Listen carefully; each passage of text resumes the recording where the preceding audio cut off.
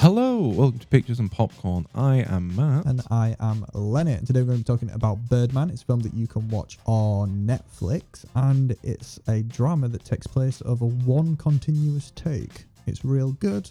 There's a lot of spoilers, so watch it first. Enjoy. So, I very recently finally watched Birdman for the first time. And how did you find it? It was very good. It was very, very good. Good.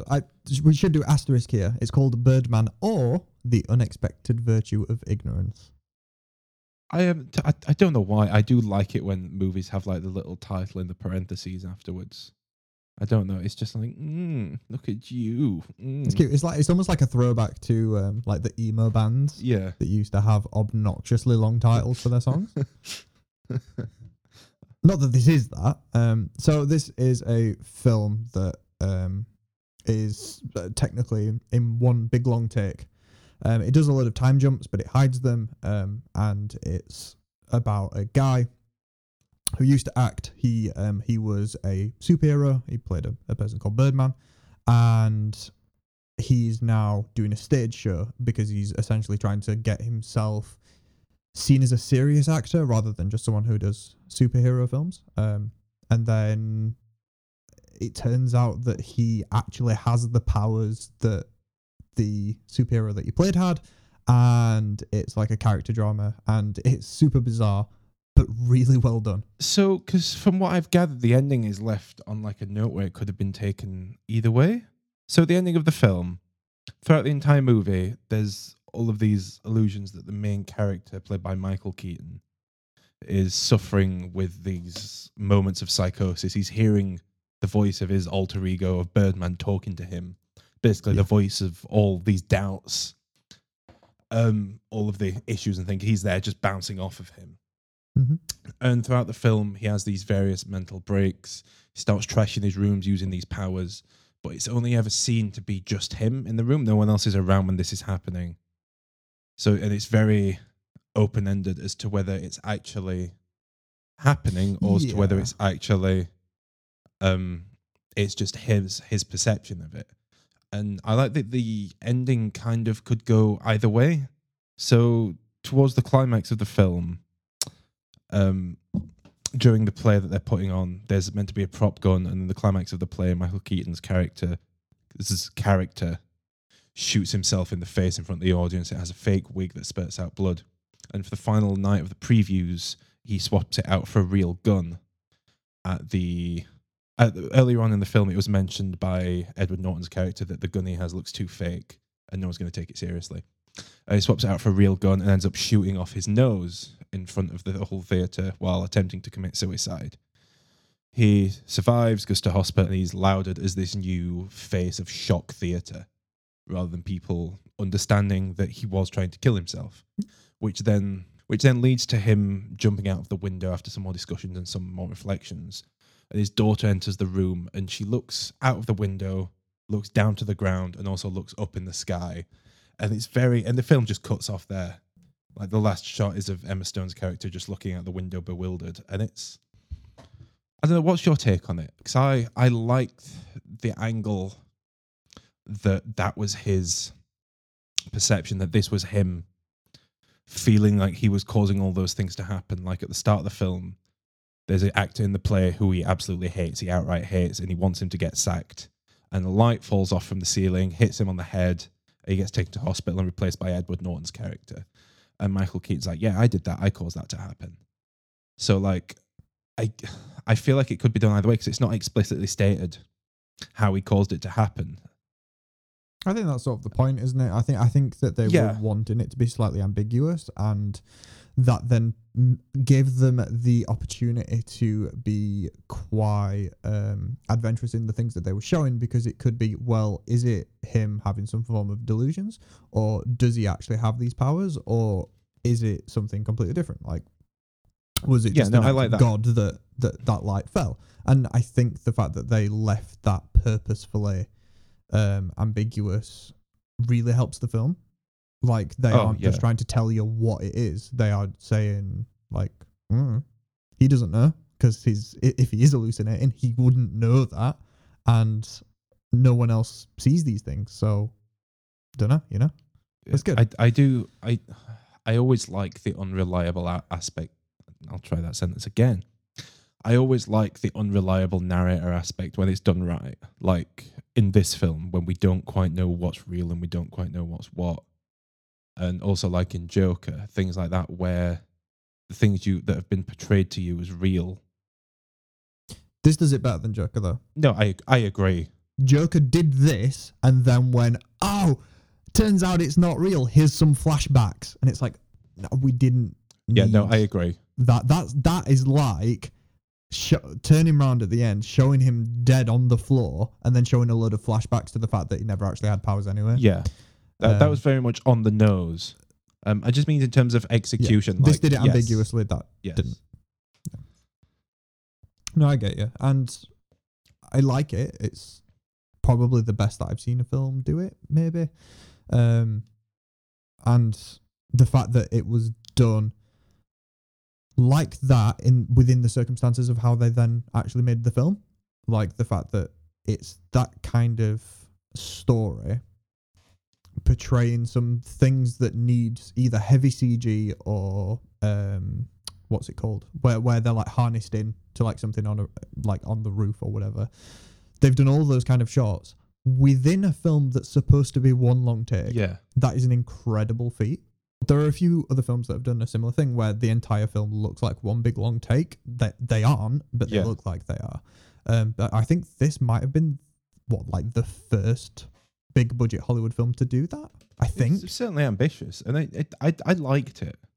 It certainly added more to the film. I liked the way it felt like you were a character. It felt like you were there and just following people and doing whatever, like doing the thing that Children of Men does, where sometimes it just kind of pans away and just shows you something. Like this film had to do that because there is no cut. Yeah, just the way it effortlessly passes the narrative across to the characters who are relevant for that moment. And even if it's happening simultaneously, like they'll just walk across and the camera will just stay in place. And it was just so well done. I loved it. The only other film that I can think that has a similar kind of vibe of just people talking in corridors and the camera following is the Steve Jobs documentary. No, not documentary, the biopic. Mm-hmm. To be fair, there was two. The one just called Steve Jobs, I think. It was written by Aaron Sorkin, and there's literally 4 scenes in it. That's the entire film, which is just 4 moments before 4 different Apple events. And it's this kind of style of just conversations in corridors and the camera kind of just following them along. And this, I think, is such a cool way of storytelling, especially with it being basically like a kind of character drama, and there's a lot of characters interacting with each other for the first time, and there's a lot of different dynamics going on because of these being vastly different characters. Just kind of being a fly on the wall for that is really, really cool. Yeah, no, that's the perfect way to describe the audience's point of view in this film. You're very much a fly on the wall of all the chaos that's going on inside this theater and all of the things that these characters are undergoing. Like you feel like you're a part of it. You feel like you're breathing down their neck and watching every little bit of it. It's so immersive. It definitely is. Like, this could just be a film that's set inside a theater, and it's a dude who's clearly having some form of midlife crisis, and it would be probably fine. But the execution that they went with makes it so much more interesting. Yeah, definitely. Especially a few things where the camera will be following someone and then go follow someone else, and the character's need for that person that you were just following not to hear what's currently being said, and it's it adds a little bit of tension as to that they're nearby because you were just with them. It's not like the camera cuts to a different scene and you don't have context as to where everybody is. At all times you kind of know where everyone is because you were either just with them or you're about to just be with them. I'm sure there was one cut in the film, wasn't there? I'm sure there was one when at the end, after he shoots himself on the stage, it pans up to the lights and then it fades out and fades into the hospital ceiling. Yes, because that next scene is in his first person perspective. Yeah, that's what I was gonna say. That was that's the last thing he saw after he's, I guess, been in some form of coma or something. So it kind of has to be, but at the same time, I don't think it's a cut. I think it's a fade. Yeah. which I get is technically the same thing, but again, they don't actually just cut. They go from one shot to another seamlessly, Yeah. I guess. Less seamless than the rest of the film, but still, nonetheless. So one of the things that first attracted me to this film was like the almost meta casting of Michael Keaton as Birdman. Go on. So I thought this film was written for Michael Keaton, but I did a bit of research and it wasn't. The script was written and they approached Michael Keaton for the project. So Michael Keaton played Batman in the first two Tim Burton Batman films. And I love that they got him in for this role as this middle-aged actor who's Because there's parallels between his main character and him as a real person. Yes, exactly. And there's a lot of cast members in this movie with links to superhero films, which I guess is hard to avoid nowadays given the fucking giant spread amongst the entire world. But like the two main characters, Michael Keaton's and Edward Norton's, both were in Marvel films. Emma Stone was in the middle set of Spider-Man films, Yeah, the Andrew Garfield ones. yep. I'm trying to think of who else there was. Zach Zach from Hangover. Galifianakis, I think it is. Yeah, that guy. He was in the Lego Batman movie. He was fucking great in this film. Mhm. Like, Yeah. I didn't He was. think it was him because of how well acted he was. It's like, oh, this guy's a good actor. It can't be him. I'd never seen him do anything that wasn't comedy, so it very much surprised me. Like, Yeah. I mean, I guess that just says a lot about me assuming the guy's range. But like, it's Well, yeah, but if you've only ever seen him do one thing, it's hard to assume that he can do something else. Like, say, Adam Sandler in Uncut Gems. It's like, oh, wow, Jesus Christ, that guy can actually act. yeah. If you've just watched like Jack and Jill, and then there's a fair bit of difference. For context, me and Matt were just slamming just all of Adam Sandler's films just before we started recording. While we're talking about people who contributed, the director Alejandro González Iñárritu, he has done like 2 big budget films. Okay. That's it. Like, he's done a lot of smaller stuff, and then Birdman, or The Unexpected Virtue of Ignorance, was like his first like big Hollywood film. Like a budget of 18 million. His second and currently only other big Hollywood film was The Revenant. Jesus. So this dude is doing some good stuff from out of nowhere. Like, strength to strength. That's impressive. Yeah, real good. He has a new film coming out at some point soon, I think. So keep your eyes open for that, because it's probably going to be good if this track record is anything to go by. Yeah, I just wanted to draw attention to the fact that this guy clearly knows what he's doing. And I believe got Leonardo DiCaprio his long-awaited Oscar. So, yeah, you know. That's the good shit. Yeah, and this won a load of awards too. I think Birdman might have won Best Picture. Oh, I mean, that does ring a bell, actually. Yeah. It's good. It probably deserved to. I don't remember how many films I've seen from 2014, but this is one that I do remember, and it's damn good. So, like, I thoroughly enjoyed the film. There was a couple of bits that did stick out at me. Go on. So there was like there was the really awkward lesbian kiss that was just like, I didn't overly see the point of it. It felt gratuitous. It felt unnecessary. Like, it felt like there could have been a subplot between those two characters, maybe exploring some affair from that point onwards. But it felt very... It was kind of one and done, wasn't it? Like, it was there, it happened, and then it was never mentioned again, and it wasn't mentioned previously, I guess. Yeah, and it was almost like it was an attempt to make these characters more relevant in the plot when all they were really there for was to antagonize the two male leads, as well as star in the play. Both of them were just basically bouncing off of their male counterparts, both in and out of the play for various reasons. And to be fair, if you're gonna do that, I don't remember what the test's called. I want to say Turing test. I know it's not the Turing test. I know which one you mean. To see whether or not you're actually writing female characters as human beings rather than just using them as like wives of the male characters. if you were going to do a scene for, like, to prove that you're not doing that, having them just be lesbians and kiss one another is the worst possible thing that you could do. It just, Not to say that was why, but no, I know you what you mean. Like, that was my issue with those two characters, was that the little depth they had felt fragile, and that moment just felt weird. Like, I Yeah. just, and that to be honest, that Yeah, was I my mean- only negative takeaway from the film. Like, that was the only. and I think this is just me, but a negative thing for me is I felt far more drawn in to Edward Norton and Emma Stone's character, and even Zach's character. Hmm. I felt way more drawn into them than I did Michael Keaton's. Okay.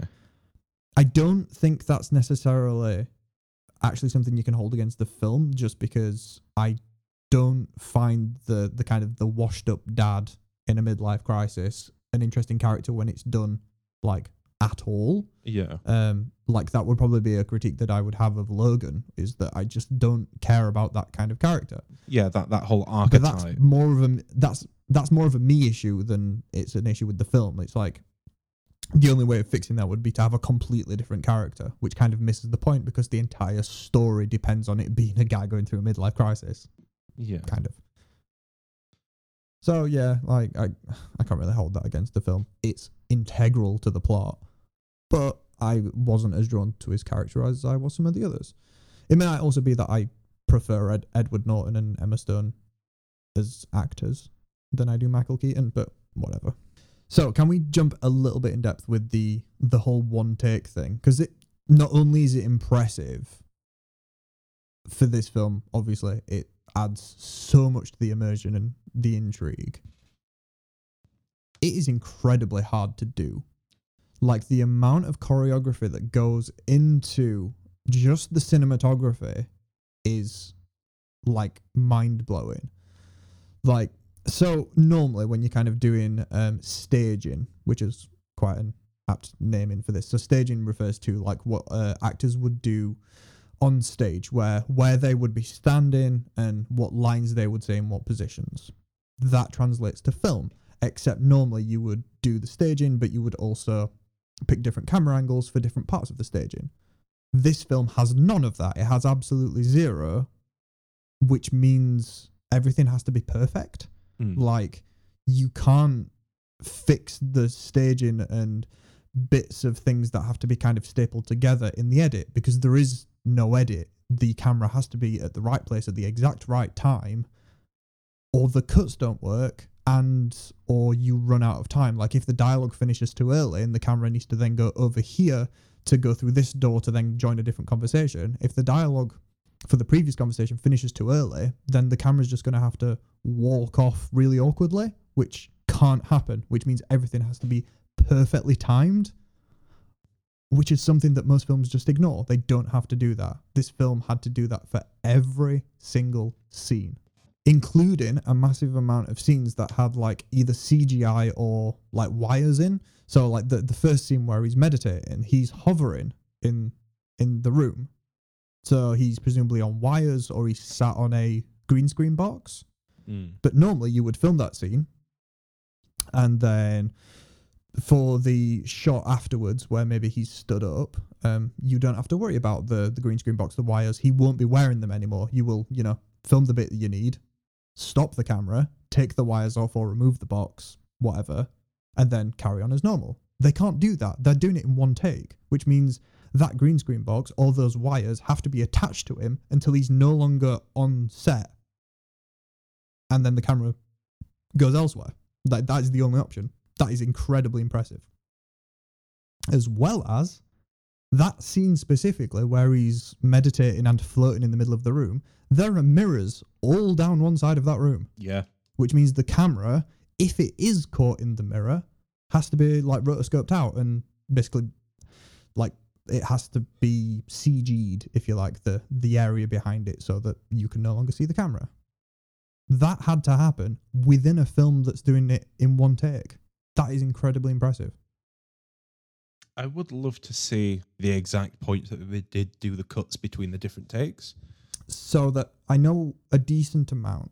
Yeah, we previously mentioned we were chatting about this, how they do it a lot with I forgot the term for it now, like the swoosh.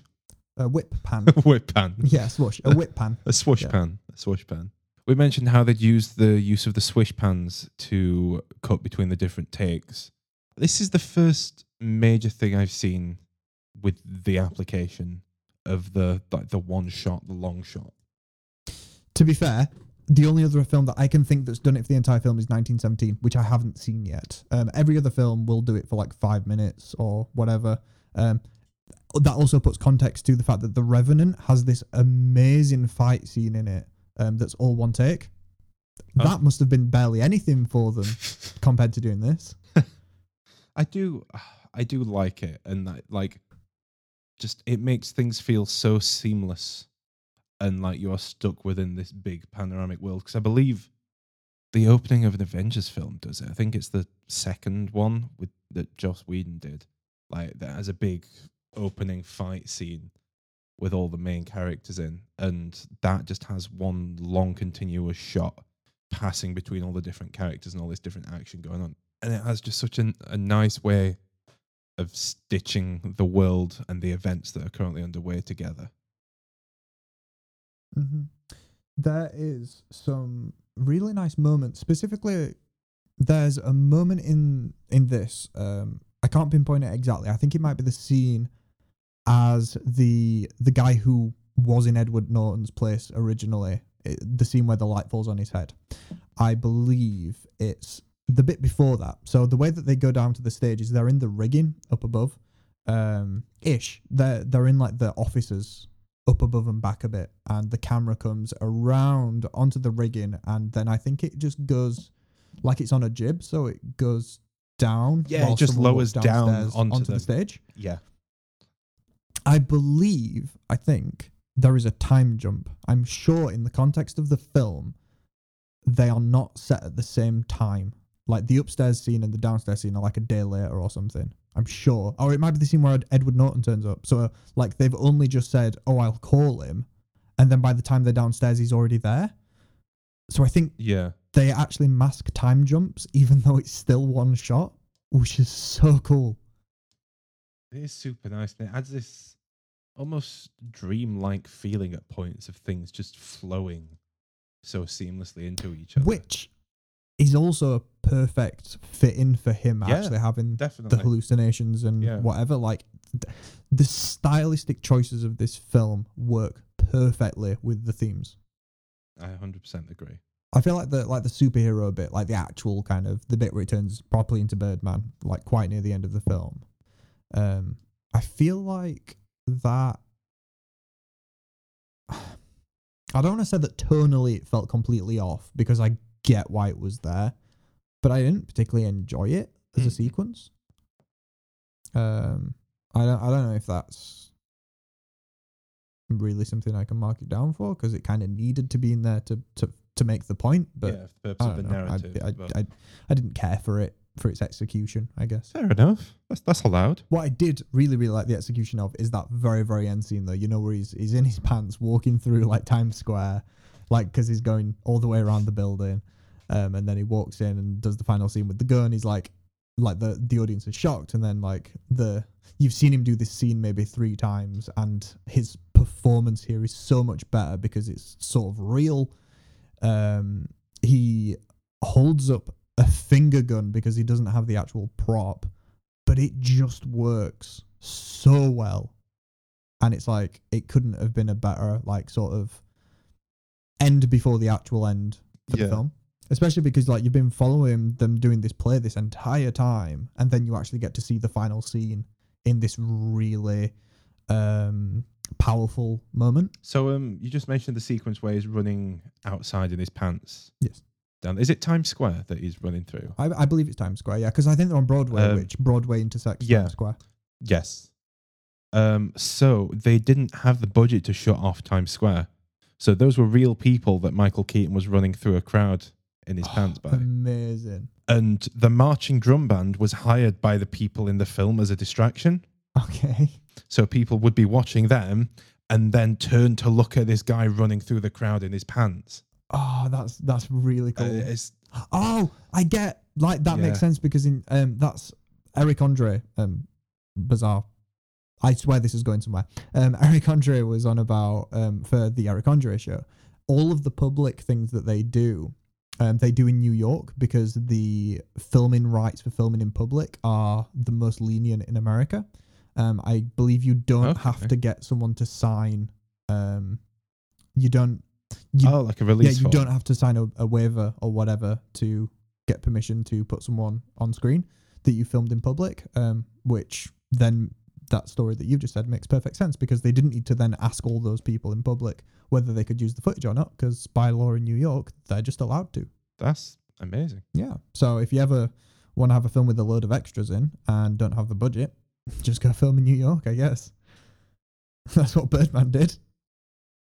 Sorry, with an £18 million, an $18 million budget, they didn't have the money to pay New York to close off Times Square. Yeah, but think of like how many fans they had to hire to cool down Edward Norton's ego.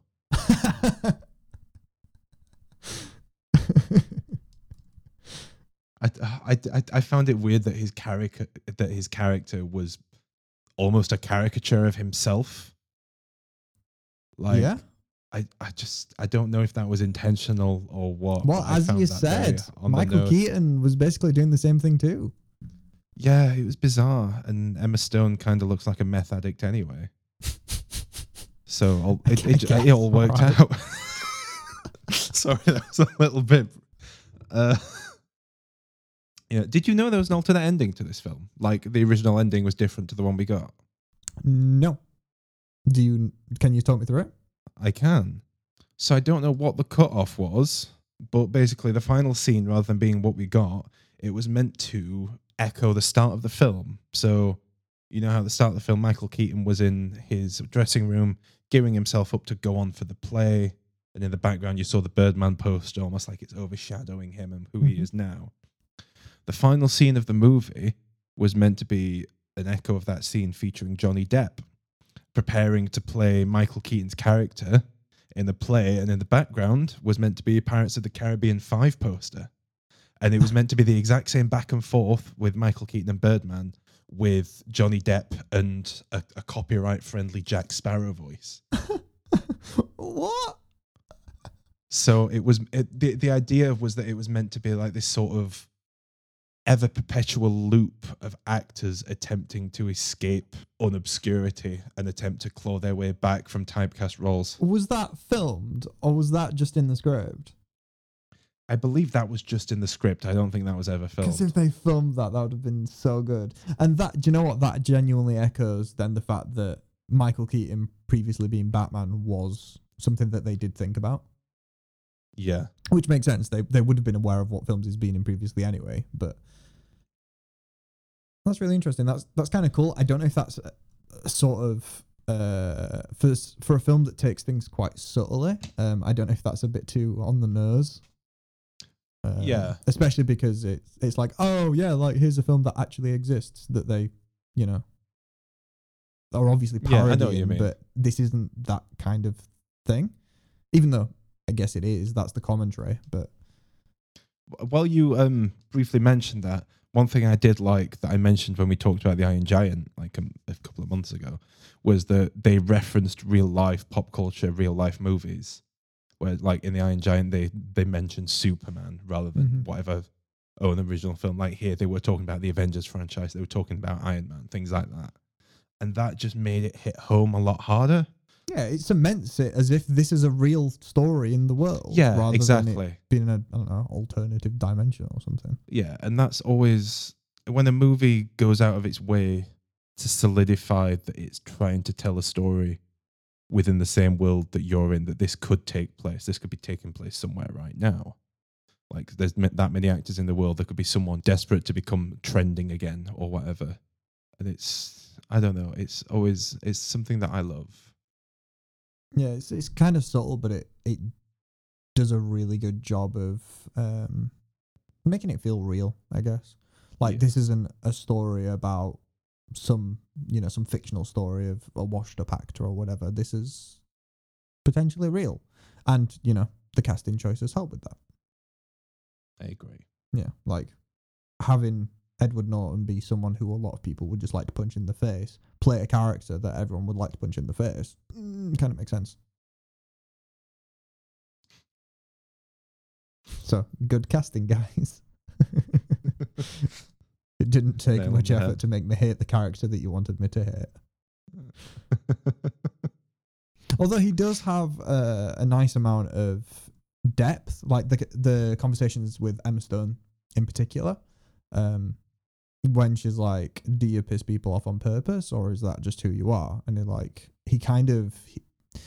he sort of almost understands how people see him, and he thinks he's kind of okay with that, but like you can see that he's sort of conflicted. Like he knows that he's seen as a dick, but like, is he okay with that? And it's like there is a bit of sort of I don't know, depth to the character there, that he isn't just, oh, I'm a bad guy because I'm a bad guy, you know.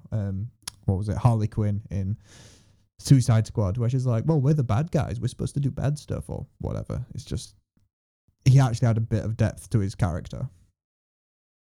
So yeah, like this film was written really well. It was acted really well.